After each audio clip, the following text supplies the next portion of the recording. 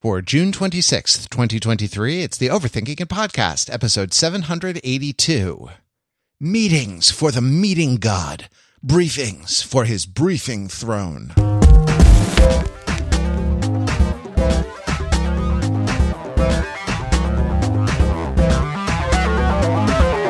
Welcome to Overthinking It, where we subject the popular culture to a level of scrutiny it probably doesn't deserve. The Overthinkers are your smart, funny friends from the internet, never happier than when we are hanging out and talking together, talking over the things that we love, talking over the popular culture. Whenever I tried to explain to someone who isn't one of us, that it was about the popular culture, people would always say to me, like, oh, like the Kardashians? No, not like the damn Kardashians. I might rather, that is the hearty laugh of Peter Fenzel. Pete, yes. I think we have two hands today. It's a story two-hander. It's a story two-hander. We're back. Yeah. It's nice. Yep. It's nice. I like the player versus player podcasts during my What me, bro. Yeah. during my extended absence. But I'm glad to be back to a story two-hander about stories, no less. Yes. About stories. So listen, we don't call our shot a lot, but next week we're going to do the Netflix show, The Diplomat. Right. Actually Mark, introduced us to it. He was supposed to be on, being able to do it today, was held up actually by a stunning cliffhanger. is what kept him from being on at the very end. He thought the story was over, but at the very end, there was a stunning cliffhanger. In his case, it was a traffic jam that prevented him from getting to us to join us. So, out of deference for our friend and colleague, we're going to push that. We're going to push that a week. So you have a week to, the reserve reading is in the library. You have a week to hit up Netflix or your local truck that things fall off the back of and watch The Diplomat. It's a show that we all liked. Like we all had a really good reaction to this show. You know what? I'm saving it for next week. Pete, I'm saving it for next week because I have a lot to say. But we've started talking about it, and a little bit we've started talking about things about it, talking around it as we're wont to do. And I think, Pete, we need a prolegomenon. We need a prolegomenon to any future diplomacy. And so that's what I propose. That's what I propose that we do today. I liked The Diplomat a lot in contrast to a lot of other spy shows that I've seen recently, some of them on Netflix. Yes. One of them was The Night Agent, which is bad and you should not watch. I also watched enough of The Night Agent to concur with that conclusion, which is a shame because I was excited given who was working on it. But I watch it. I sometimes there are certain kinds of light administrative tasks that I do where it is helpful to have like an action adventure television show, like an action thriller television show playing in a corner of my second monitor. Just to kind of create some like noise and activity. You can't, anything with like logic or anything with like symbolic, reasoning or anything like that. It's bad.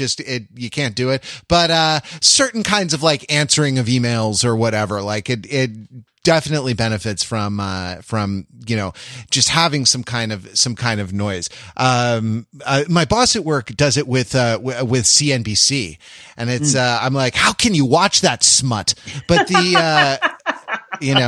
but he lives in a world where I guess it is helpful to kind of know because everyone else is doing it. It's sort of a shibboleth, I guess. But and so I put The Night Agent on, and I'm sorry to say, Pete, I watched the whole thing because it just autoplay. I stick in the corner and it just autoplays. And, it was a world in which everyone was stupid, yes. and things did not happen for a reason.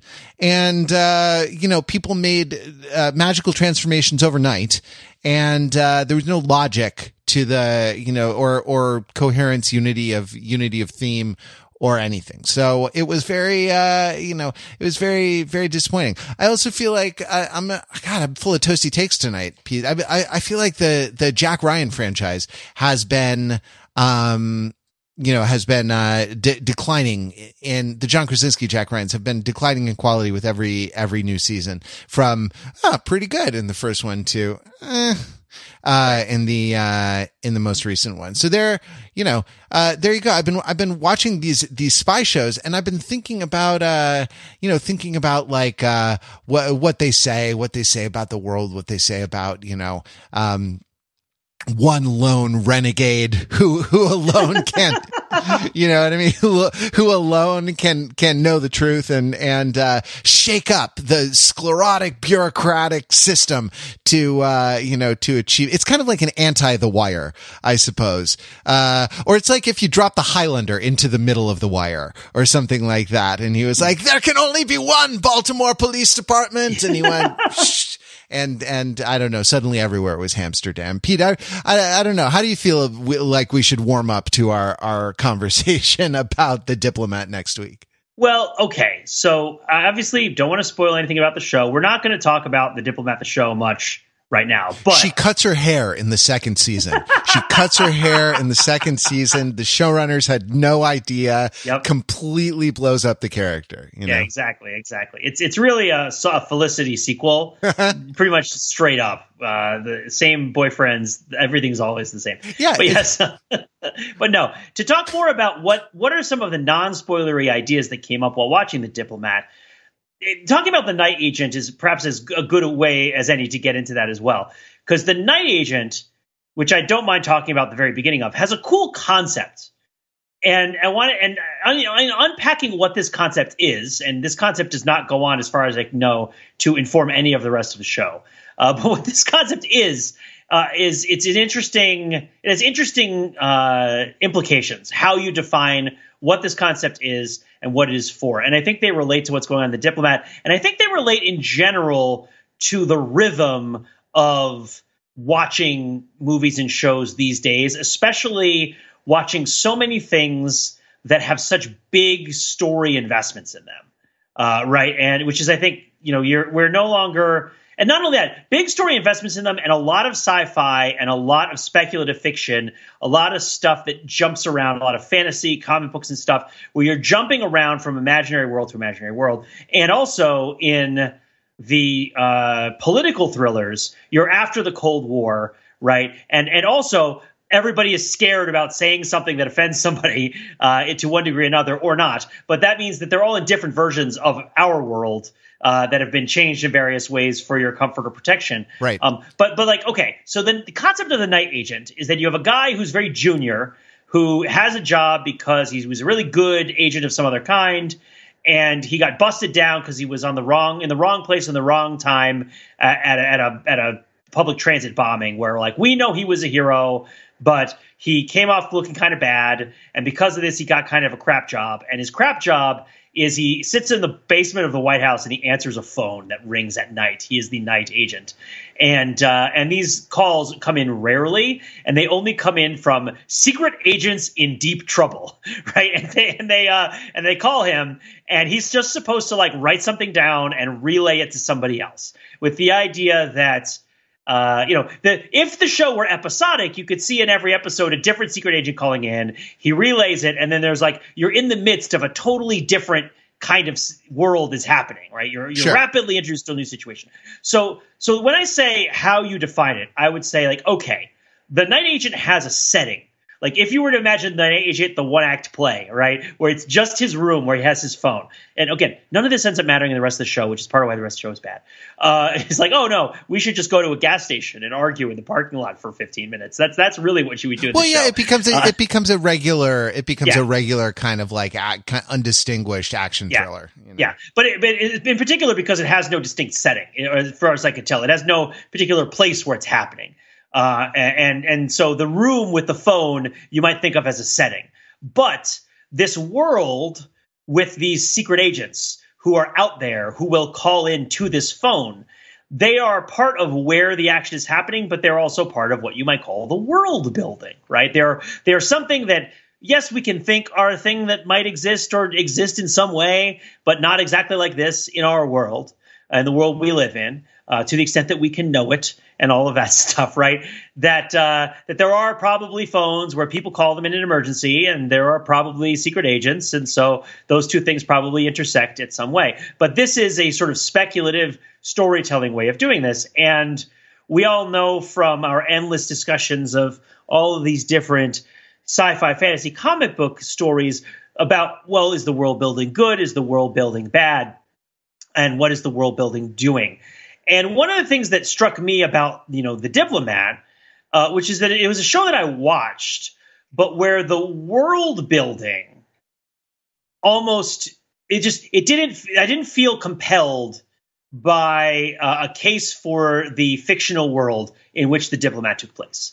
I did not feel like my enjoyment of the show or the value of the show artistically, the sort of what it brought to the table, was really highly contingent on at all buying into this version of events in the world that's happening in The Diplomat. The Diplomat is very well performed. It's very well written. It has things that happen to imaginary people that are exciting, right? And like the imaginary people choose to do things that are exciting.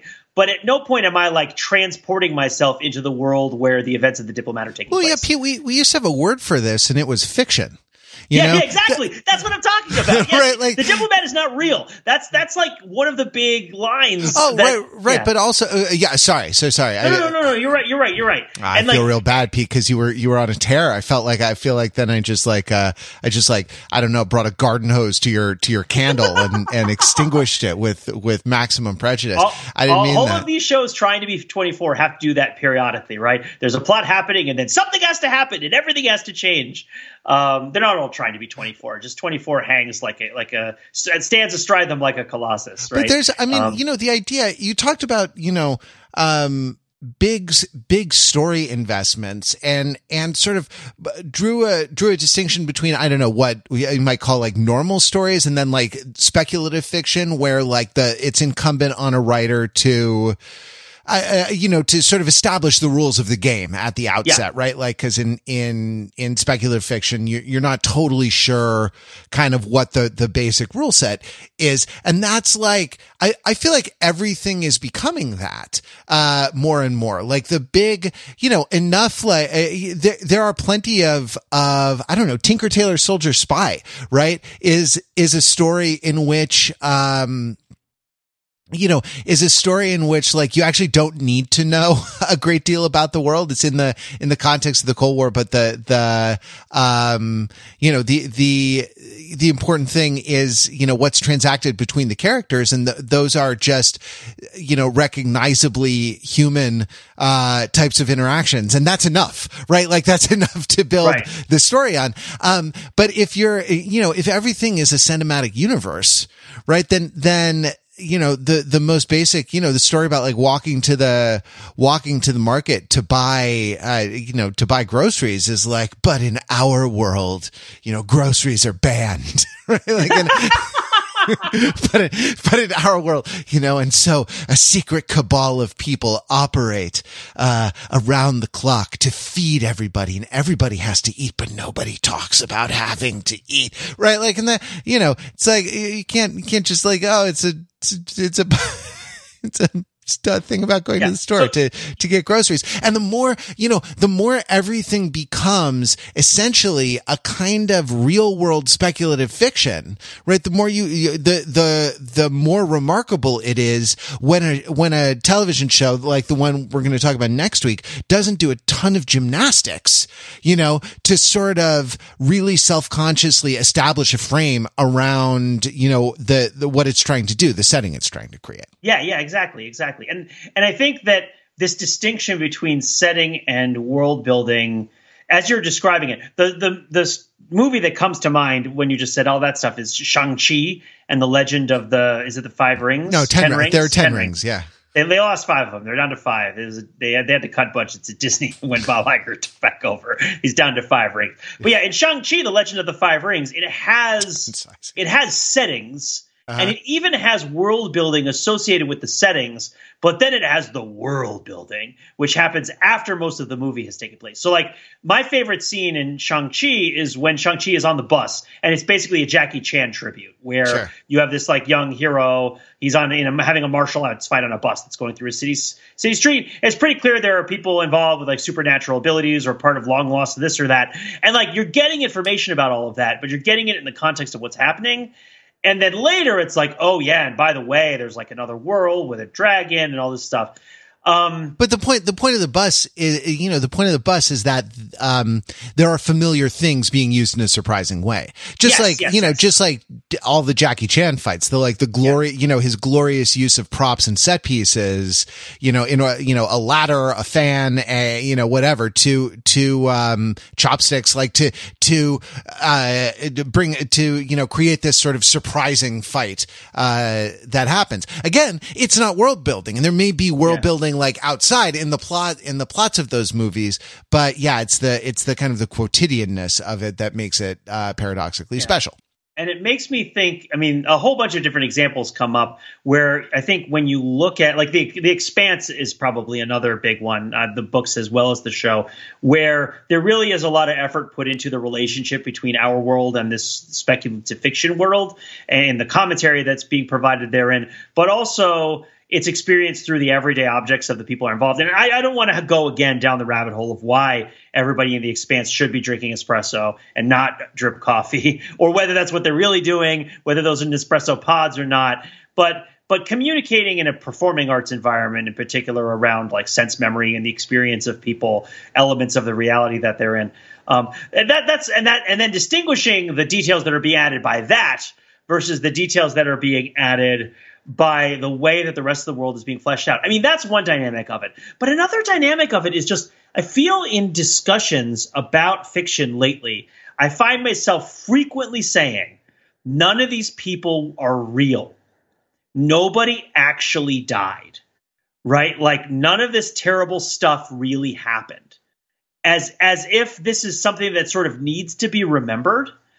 So I would say. So you've been watching Marvel's Secret Invasion as well, I guess. Is what That's not what it's in reference to, but yes, sure. I did watch the first episode of Marvel's Secret Invasion, and that's so dead on. Dire. Everything is such a downer. This is supposed to be entertainment. Like everyone is just in mourning all the time, like just like processing their grief.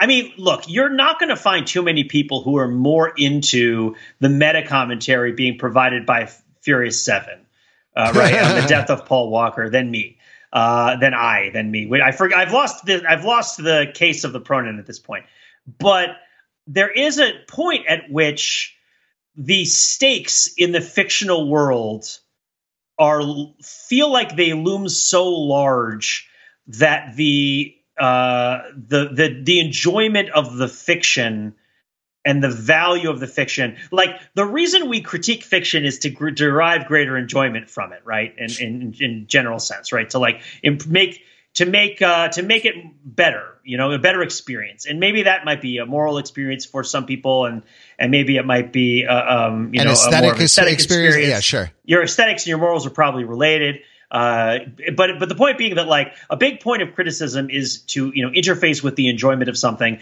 and to heighten it in some way.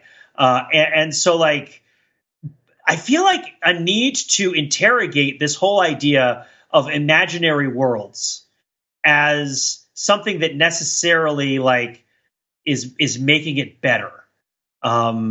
Like getting really invested in the reality of an imaginary world. I mean, this is not necessarily a change for me either, because I tend to prefer the more absurd sorts of imaginary worlds, I guess, reflecting on this. Like it is, I have to talk about Furious 7, where like you really should not be believing that a lot of the things that happen in this movie happen in real life, which serves as an ironic counterpoint to the fact that the biggest thing that doesn't happen in the movie does happen in real life, right? Which is the thing that the movie is about. And in that sense, I don't. But also you can get caught up in the world building really easily. You could be like, well, Dom did this and Letty did that. I feel like when we talk about stuff on this podcast, we so often talk about the actors doing the things, which is eliding some aspect of the suspension of disbelief, right? Being like, well, Vin Diesel did this and Michelle Rodriguez did that. And I feel like there's always a joke baked into that where we're sort of saying like we know none of this is real. But and also that our relationship with these people are kind of fabricated. And we're sort of laughing about it even as we're engaging in the well, it's interesting. The Vin Diesel did this, Michelle Rodriguez did that, right? Like Ludacris did this, but Jack Reacher did that. You know what I mean? Like, so yeah. It's interesting like that they're just ways. What it is like we actually have more investment in their identities as whoever they are, as these other things, than we have in their identities as the characters in the film. And like the names of the characters in the film don't come readily to mind, you know? I who knows what Dom's grandmother's name is in the, you know what I mean? Like it's Rita Dan Moreno, it's like that's who it is, Yeah. It's, is that her grandmother? Is that who she is? I don't even remember what their family relationship was in that movie. I thought that was Michelle Rodriguez's mom, but no, that was Dom's grandmother. Was it Don's grandma? I thought it was. It doesn't matter. I thought it was Don's race car driver father's mother. Okay. Gotcha. Cool. Who is like 120 years old because Dom's like 60. Right. Yeah. But no.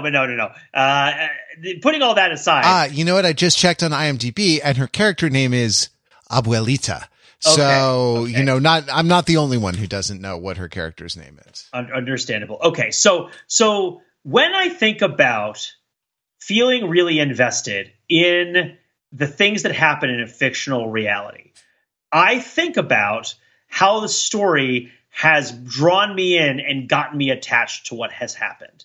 So I think the biggest weird maelstrom of nonsense we've been all involved in is Star Wars, right? Sure. Where like as a child, I watched the Star Wars movies and I really liked them. And as a teenager, I watched them again and I really liked them. And I would read books and you play with toys and stuff. And there's this extended literature and that there's a phenomenon of like caring what happens to all of these fictional people that is born out of intense experience with these representations and how they're brought to life by artists and performers. And then later, as we go back through this world, there's this presumption that that relationship continues. And to an extent, it's a warranted presumption because the behavior stays like that. But in other ways, I think it's worth, poking at a little bit. Like, and I don't want to make this a Star Wars podcast because there are too many of those, but it's an example, right? Like you care about Grogu, sure, right? But Grogu earned it, I should not go into every single Star Wars thing with the assumption that I care about the things that happen in the fictional world as if they happen to people that I know necessarily, because I don't love the world that it's in. I love the relationships with the characters, right, from the stories that I've liked. And also because the world just sort of extends infinitely in all directions. Now, it's a galaxy, so I guess it does have physical boundaries. But like, another one that came to mind as we're talking is Twilight. Twilight's, I think, a good example where the world building tended to be pretty modest in the core story, right? Like there's the part of Twilight which totally is, it makes sense, and it's also the most disturbing part where it's about, from the perspective of a teenage girl dating a teenage boy who secretly is thousands of years old or hundreds of years old or whatever, right? Like, and he's a vampire, right? And there's this sense of the unknown, and there's this sense that this other person knows more than I do, and this sense of like sort of burgeoning adulthood is this, and the expanse of time that it represents, both mortal and immortal, that's associated with kind of entering into that phase of your life, and all the fear and excitement associated with all that stuff. Like, I get that. I get Spike. I get Angel. I get, the Cullens. I get the idea of like a paranormal romance between a person and a vampire.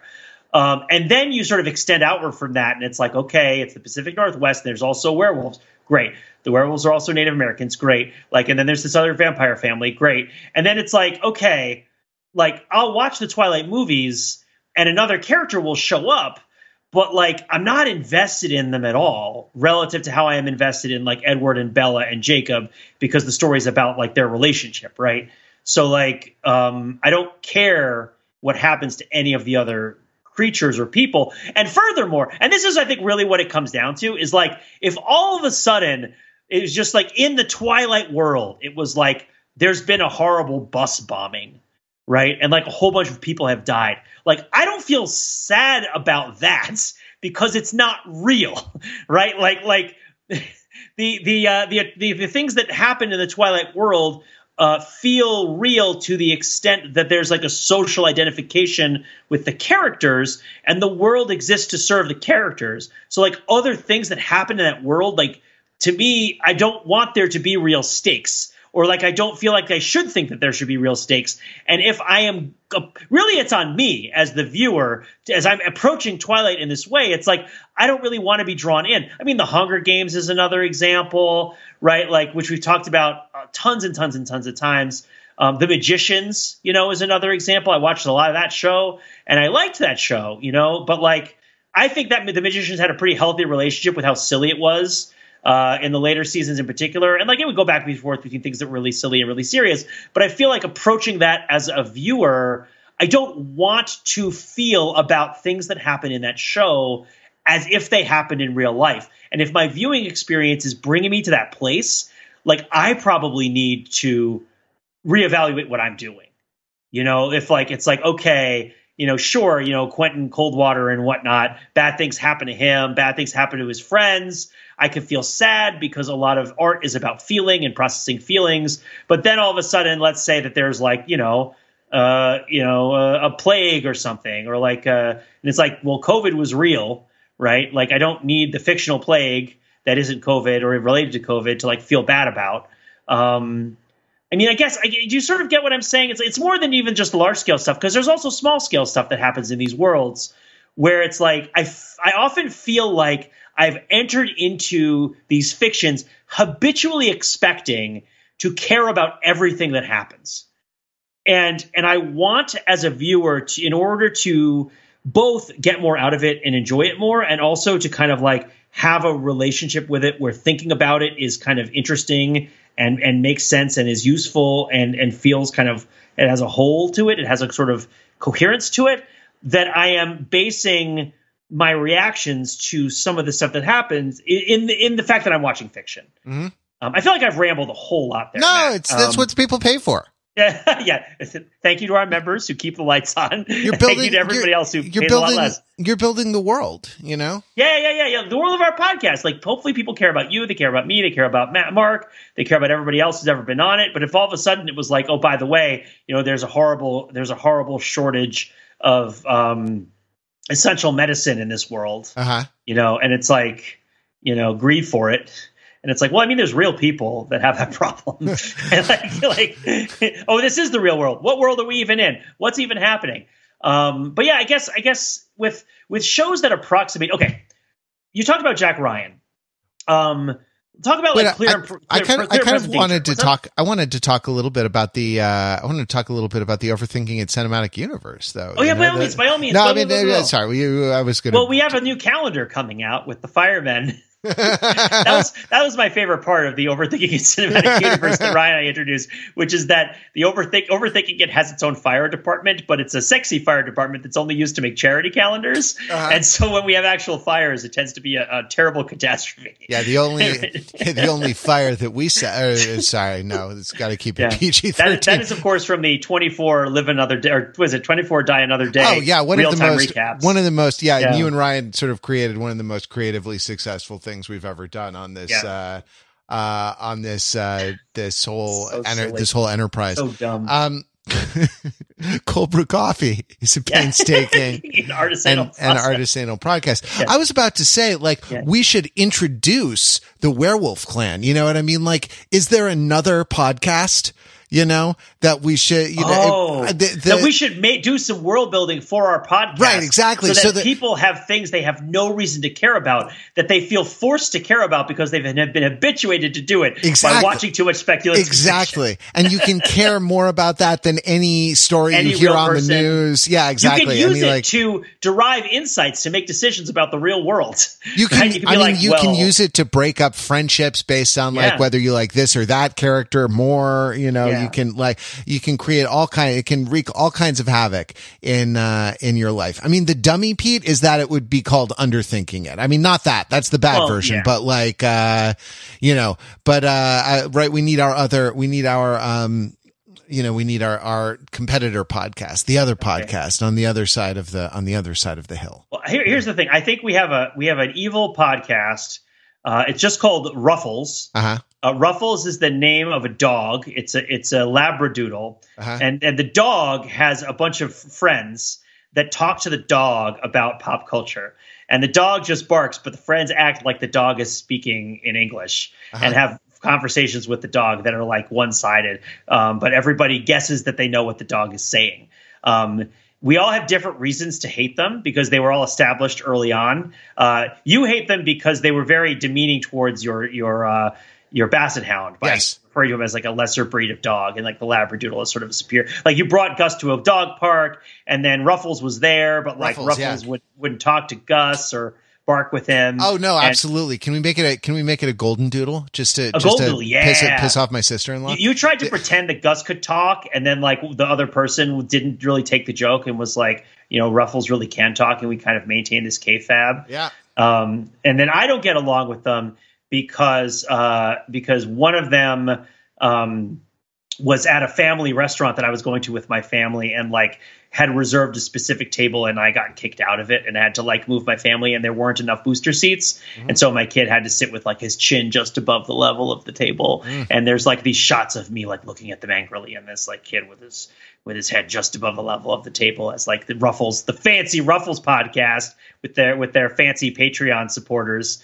that they thank. The dog thanks them, so they doesn't even say anything. Everyone thinks the dog's saying their name. The dog doesn't talk. Come on, man. Why can no one see this? That Ruffles doesn't talk. It's everyone just buys into the hype, man. I don't get it. I'm so frustrated. He never offers any insights on anything. They just make it up.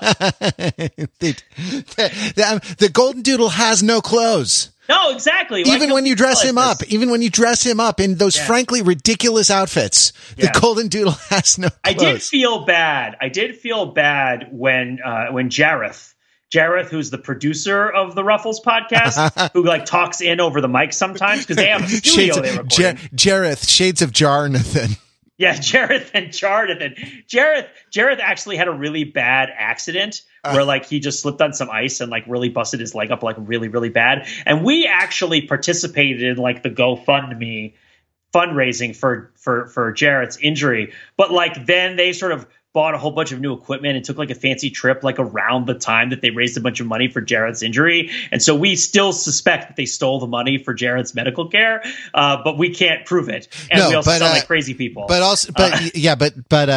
Belinky, who's a fan of like detectives and heists and things like this, is going on a mission inside the other podcast. Them. Yeah, exactly. So he's he's a double agent. He's going to try to He's disguised himself as a Chat GPT front end as an AI, like an AI app that they're using to develop their pop culture takes, but it's a total Mechanical Turk situation where they just like type into a browser that he has open and he has to like respond to them. Yeah, he's calling it Rough GPT. Yeah, there it is. Yes.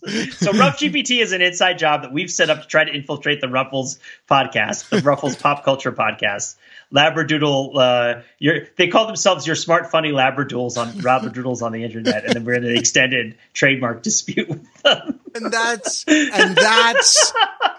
some world building. That's right, world building. Now you have a world. Are you happy? Did you not like the world you were in? I mean, I know that's probably why you're escaping from it right now. Like, I don't blame you for that. But now you have a better world with a whole bunch of details you have to remember. Right. Yes, exactly. With a whole bunch of details you have to remember. But how can you pay as a person who's read both Fire and Blood and World of Ice and Fire, Pete? How can you complain about that? Well, that's the thing. I'm trying to complain. I recognize that the problem is me. That's sort of I'm the problem. It's me. We talked about Taylor Swift, and that's Taylor Swift. As reflected through 1,000 like the facets, like a prism or a diamond or something, 1,000 facets of social media posts. So for another example, right? I'm a Tad Williams fan. I've enjoyed reading some Tad Williams. I particularly like his Austin Ard books, and I've been reading his sort of Return to Austin Ard series. And waiting for the latest one to come out, I went back and was like, I'll read another series by Tad Williams, and I started reading Shadow March, and this is a story. Like one of the running themes in Tad Williams books is you read them and you're like, oh, how much of this did George R. R. Martin rip off? but I mean, that's what you think if you're me and you feel that way about it. But when they start going into like, it's a castle and it's kind of on the edge of the north, and then there's a barrier, and beyond the barrier live like the sort of fey people from ages gone by, right? And like, and like a dark forest or something. And there's right? there's dark forest, and like people are coming through, and nobody's come through in generations, and everybody's kind of forgotten what it's all about. And this is the Dragonbone chair at Seek. This is the guy who wrote Dragonbone Chair. Yeah, okay, got it. So like I'm describing to you like the beginning of Shadow March, which is somewhat indistinguishable in broad strokes from parts of both the Dragonbone Chair and the Game of Thrones, like just sort of the high level world building stuff. But there was like a point where I got in it where I just started feeling heavy, and where I just sort of started feeling like I have to lift this one too. And it's almost like I get so invested. Maybe that's really the takeaway here is like, I get so invested and I care so much. I go into works of fiction looking for something to care about. I think that's often what I'm doing. I like, and that might be why I love heroic stories so much. I mean, I love stories where somebody comes back at the end to save somebody, when you thought that they weren't going to make it, and it's just like, I'm looking in fiction for caring. I think that's like a main thing that I'm looking for. And so like I go into these fictional worlds like really open to the idea of becoming very invested in them. And there's a sense in which this has become something of a burden, I think, where I just am starting to feel like it's just too much. Or maybe it's like part of the changes that happen to you as you have, or I shouldn't say you, but like as I've had kids, it might be part of that where my like budget for caring about imaginary people is a lot less than it used to be because I have to care for real people who, if I don't take care of them, are going to throw themselves on their face and injure themselves, terribly in various ways. They don't need to drive a car out of a skyscraper in order to hurt themselves very badly in a way that makes me sad. Right. But like, I don't know. That just seems like it's making an excuse, but it does seem like it's become something of a habitual thing to like delve into these imaginary worlds. And I'm starting to feel some part of my psyche push back on it and be like, this isn't real, like you enjoy it, like have fun watching this, but like, this isn't real. Don't necessarily just dive headfirst into accepting this as if reality. Right. Like, I mean, that's part of what I've been, I'll just pause there. I'll just pause and take a breath because I just said something rather than launch into another topic. Well, I think that do you think it's a growing up thing? Right? Possibly. Possibly. People have been listening to us for a long time. Maybe they're like, finally, they figured it out. They finally grew up a little bit. Well, sure. Or there's more. It just is more like what you're into. What you're into at one stage versus at another stage of your life. I think back to how much, and I enjoyed your guys' D&D podcast that you had the good fortune to be able to have Ben on for. And, and then I saw the Dungeons and Dragons Honor Among Thieves movie, afterwards and, enjoyed it more for having listened to what you said about it. And I remember being, oh God, what?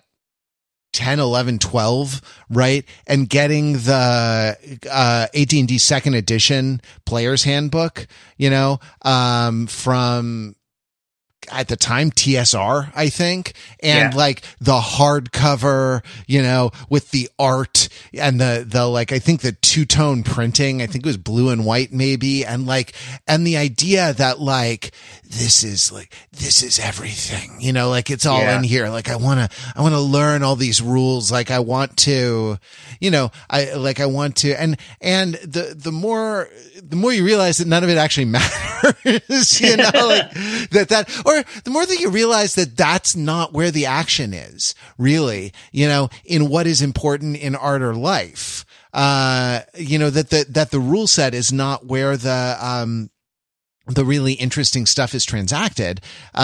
Maybe the less patience you have. Yeah. Now that's a very simplistic theory that I'm proposing that might a little bit flatten a lot of the complexity in what you're talking about. But do you think we're just getting too old for this stuff? I'm getting too old for this poop. I mean, it's quite possible. I think that because I also one book I think about a lot is the second edition Paladin's Handbook. Uh-huh. Did you ever have, for any length of time, any of the Dungeons and Dragons second edition like extended character what we would call now subclass guides? No, I never had any of those. I had a monstrous compendium, which was awesome because it was a 3-ring binder. Yeah, you know.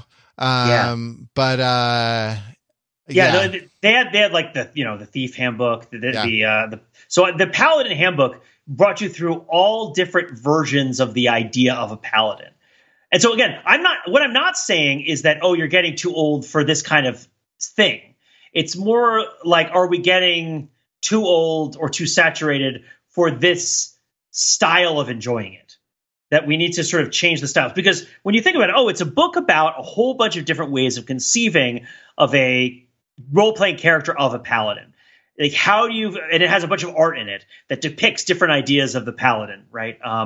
The knight errant, I think a cavalier was in the book, even though that's a different thing or something along those lines, right? Like there's one that was really devout, or one that's a master of arms, and like they all have different references to, like, there's a relationship that stuff has with real life. So if you want to look at it as learning things, there is a way to use it as a gateway to learning, or as a sort of gives you a learning type feeling, which maybe is worse.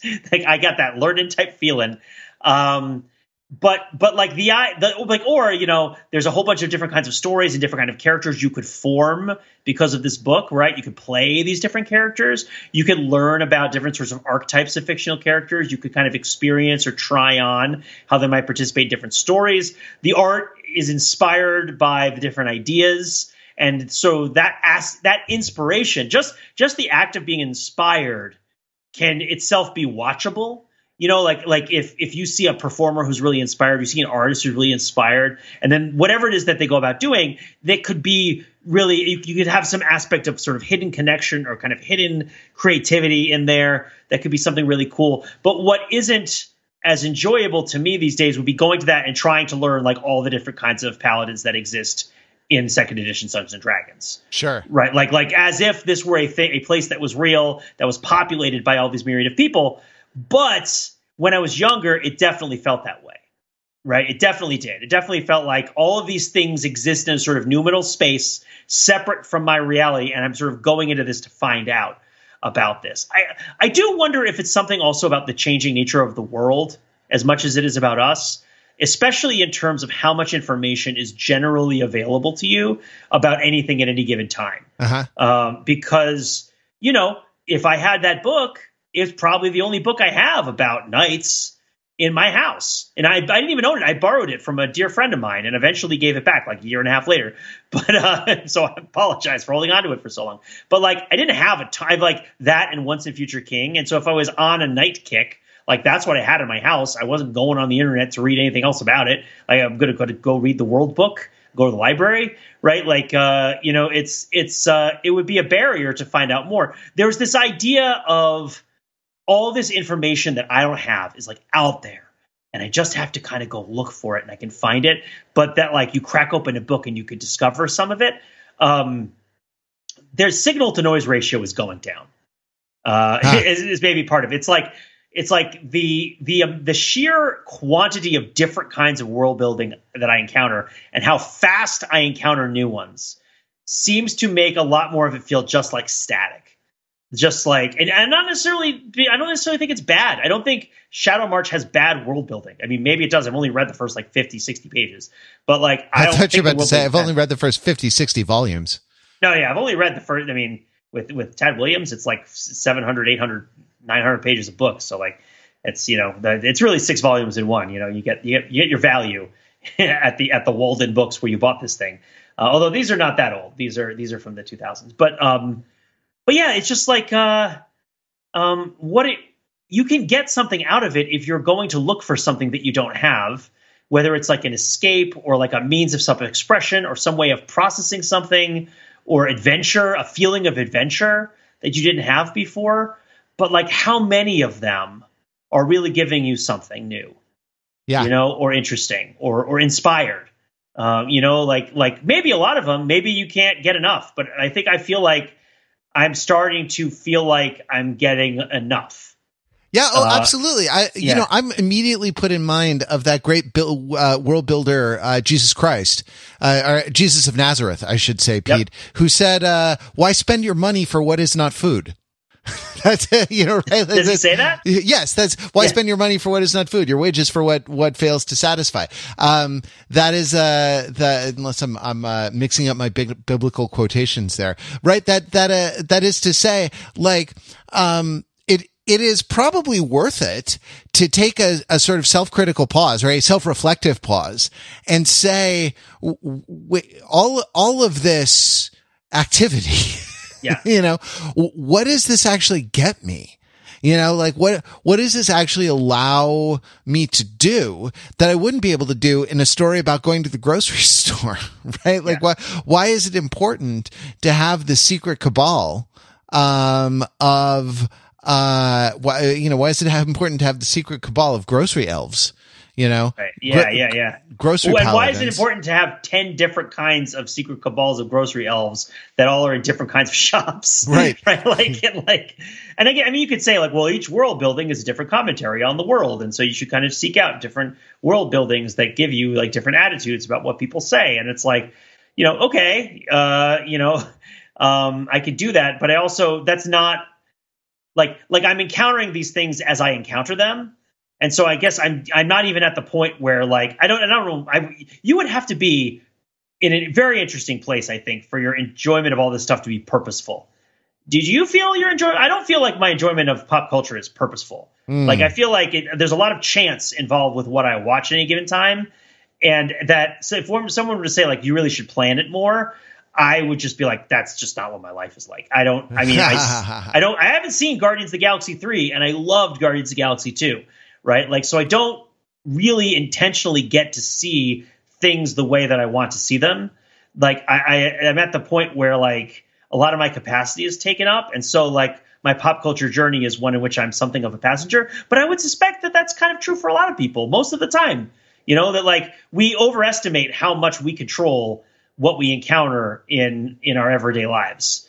And so like, I both have to, yes, accept that, you know, a different world building may give me a different perspective.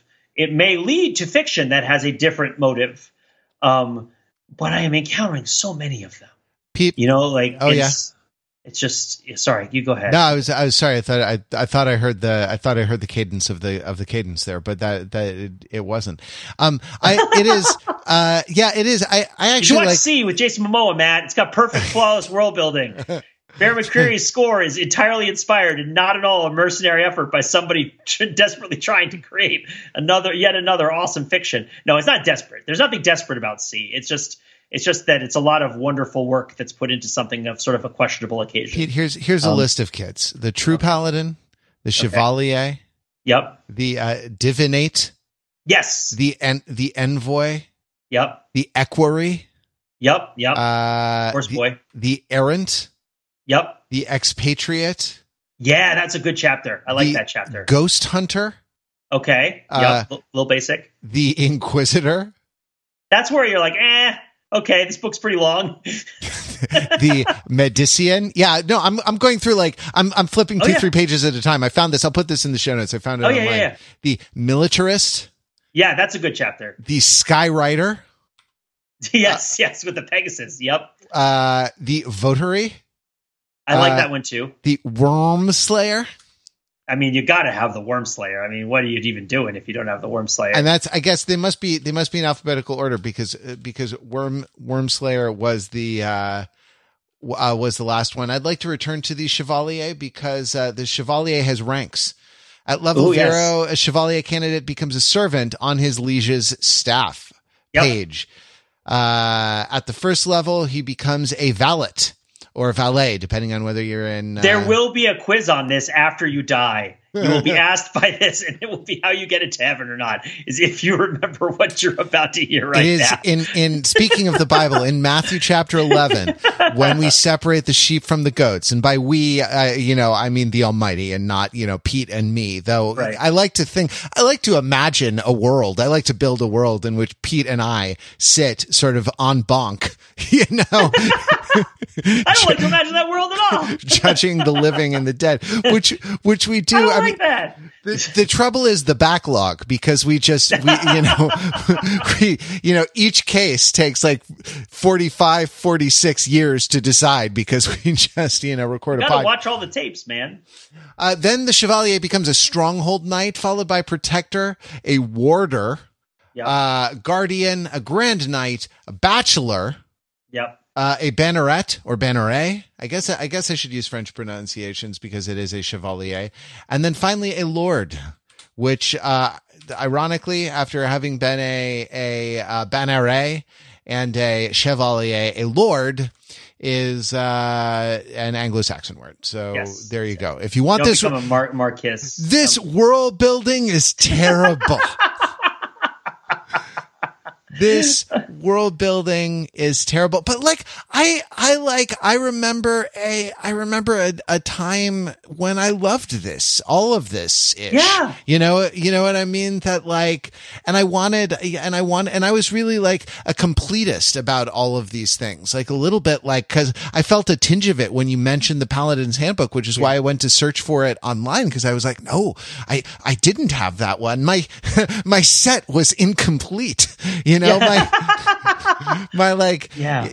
that it doesn't, even to this day, I like having, if I have one volume of the Library of America of Mark Twain, I want all 4 volumes of Mark Twain, even if the thing I'm interested in reading is only in one of them, Yeah. And that's, I think there is this, I don't know, weird collecting fetishism that is not unrelated to the phenomenon of world building that you're talking about, or at least how we experience it subjectively, or maybe just how I experience it subjectively in my broken brain. There's another angle, because I actually, in talking about this, I'm remembering things that I did last night, which I apparently suppressed. So a very big part of this problem, I should say, is probably all of the world building videos I watch on YouTube, in addition to everything else. Because I habitually seek out this stuff, right? I can't help it, and I go after it. And every once in a while, how my YouTube recommendations just rise and fall like the ocean, big swells come through, and Pete, there are Freudians out there getting, a CIDs or something like that. That just use our podcast as a source text and use it as a dream space. A dream space in which we manage to work out whatever happens to be on our mind, in the particular day. Anyway, yeah, the golden doodle represents sex or death or death. Yes. And note, we are all arranged in a hostile relationship with it, wherein it is a have and we are a have not. Right? Exactly. Okay. So you're watching. The algorithm has been giving you a lot of world building videos. Are these Matt Colville videos and whatnot? Not even. It comes and goes. Sometimes they're Matt. Well, okay. So I was playing a Dungeons and Dragons campaign for a long time, for 3 solid years. I'm not right now. And pardon me for a moment while I cough. Let me clear my throat. But now I am not doing that anymore. And so that has sort of freed up a certain amount of capacity in my YouTube feed for looking up Dungeons and Dragons stuff. And when I get really stressed out sometimes and have trouble sleeping, you watch a couple of things and you go down a rabbit hole. Well, sure. One of the rabbit holes you can really get pulled into if you really want on Fascism. No, Warhammer 40K world building. Got it. It's Blood, really grim, blood for the blood sad, god. and gruesome and terrible, right? But it is fascism. Actually, it is fascism, right? Because a lot of that stuff is overtly fascist. And are you familiar? You're familiar with Warhammer 40K, right? Yes, I am. Blood for the blood god.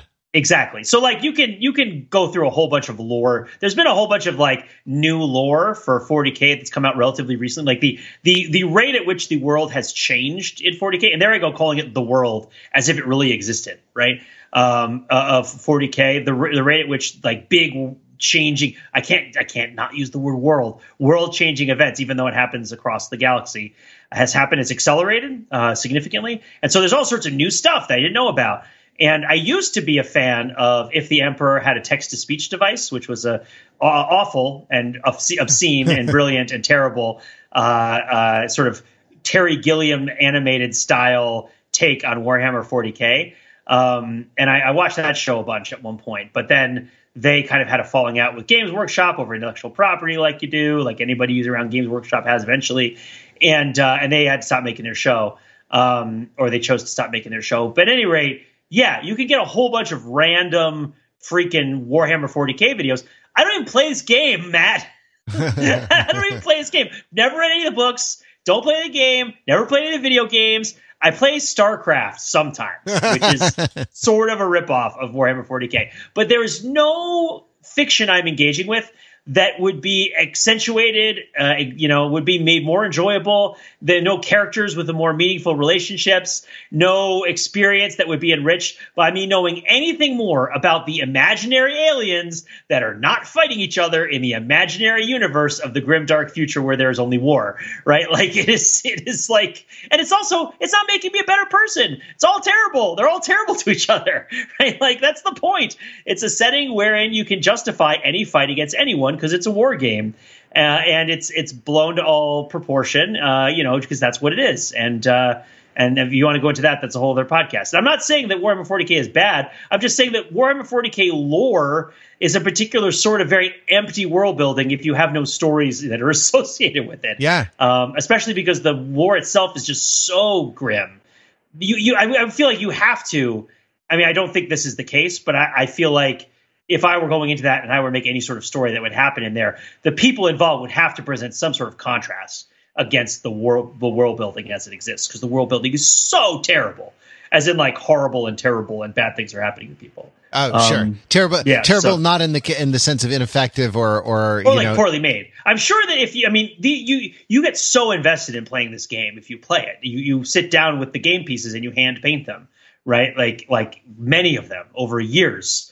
It's like the bonsai tree of checkers, where it's just like you just like cultivate and grow your game pieces over this long period of time, and you invest yourself in them. And for that, I think the lore has a purpose, but I don't do any of that. So the lore is pointless to me. And yet, is there like a yearning for participating in a hobby that has that degree of investment? Like, is there some sort of desire for StarCraft to be meaningful again that's lost? I don't know. Or is it just like this is a thing that other people are involved in that seems to have the characteristics of knowledge that I find like attractive and interesting, like the sort of systems of classification. Like the reason when I got really into cars, partly because of how they were classified and like and the sort of dopamine cycles that came from remembering all the different kinds and their different degrees and types, the litanies and everything like that. Yes. Yeah. It's just it's.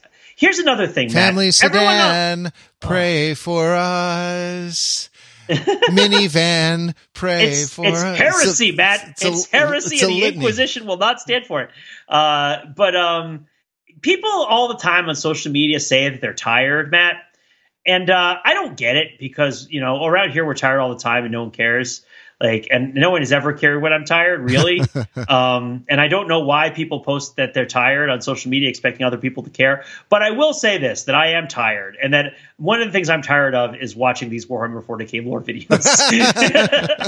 Which I don't have to watch, which I could just stop, but I can't. Could you? Yeah, could you? I don't know. I mean, the algorithm, man, I just have to replace it with something. The Diplomat ended, so I don't have a show I'm watching right now. Fortunately, Pete, we're going to go into the Diplomat next week, and the point of diplomacy. I'm on. Kick him! All right, I kicked you. Sorry. The point of diplomacy is to forestall a war. And so, that's, we're lucky that's what we're going to do. And we're lucky that, there isn't an aspect of world building to this particular really. show. It's very light. It's super light. That's what we wanted to say. There was a long way around the barn to make that point as a prolegomenon to our, to any future, diplomatic commentary. Meetings for the meeting god. Briefings for his briefing throne. Yes, absolutely. I love that. Bureaucracy for the bureaucracy. All right, let's leave it there, Pete. Thank you as always for a wonderful storied two-hander. I'm very excited to jump into the show next week. And, thanks everybody for taking the time to listen, and we appreciate it. We appreciate all of you who, support us with a membership. That is to say a gift of, a couple bucks every couple months that helps us sustain our enterprise. Just kind of keep it cash flow neutral. That's our goal. Blood for the blood god was once our goal, right? Like, no, but Ruffles took that dream away from us. Right. Damn you, Ruffles! Matt, Ruffles has the device. The device is in the open. Oh no, bad boy, bad Ruffles, bad dog. All right. This might get even more ridiculous, or it might spawn a, multi-billion-dollar cinematic universe. Either thing seems possible at this point. We'll be back next week with more Overthinking It podcast. Till then, visit us on the web at overthinkingit.com, where we subject the popular culture to a level of scrutiny it probably doesn't deserve. Oh no, Ruffles is pushing the button. No, Ruffles!